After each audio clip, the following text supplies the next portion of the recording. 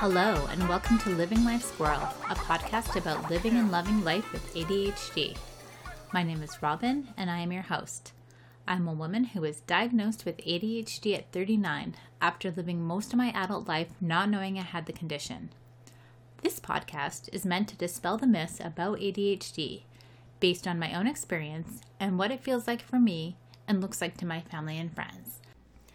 This week, I wanted to talk about app hacks. I love my iPhone.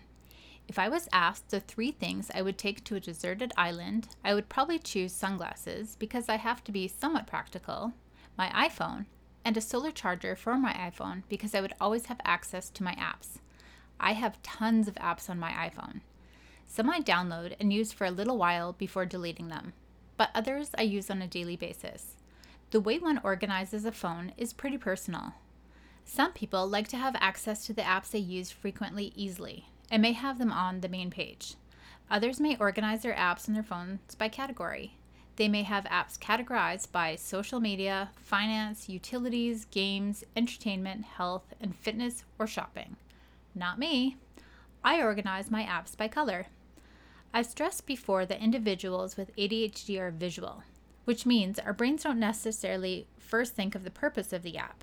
So when apps are categorized by the purpose they serve, it takes more time than it does for others for us to think of the category the app may be in, search for the category, then retrieve the app. To those with ADHD, it may make more sense to organize apps by color. I have 9 categories on my iPhone, all named by color. In the red file is my Netflix app and my Pinterest app. The green file includes my Bitmoji app, my Spotify app, and my Starbucks app. And the blue file includes my LinkedIn app, Zoom app, and Facebook app. This way of filing my apps makes absolutely no sense to anyone who is trying to access apps on my iPhone, but that's okay because it's my phone, and this filing system works for me. Having apps arranged by color is far more intuitive for those with ADHD. Say I want to watch Netflix.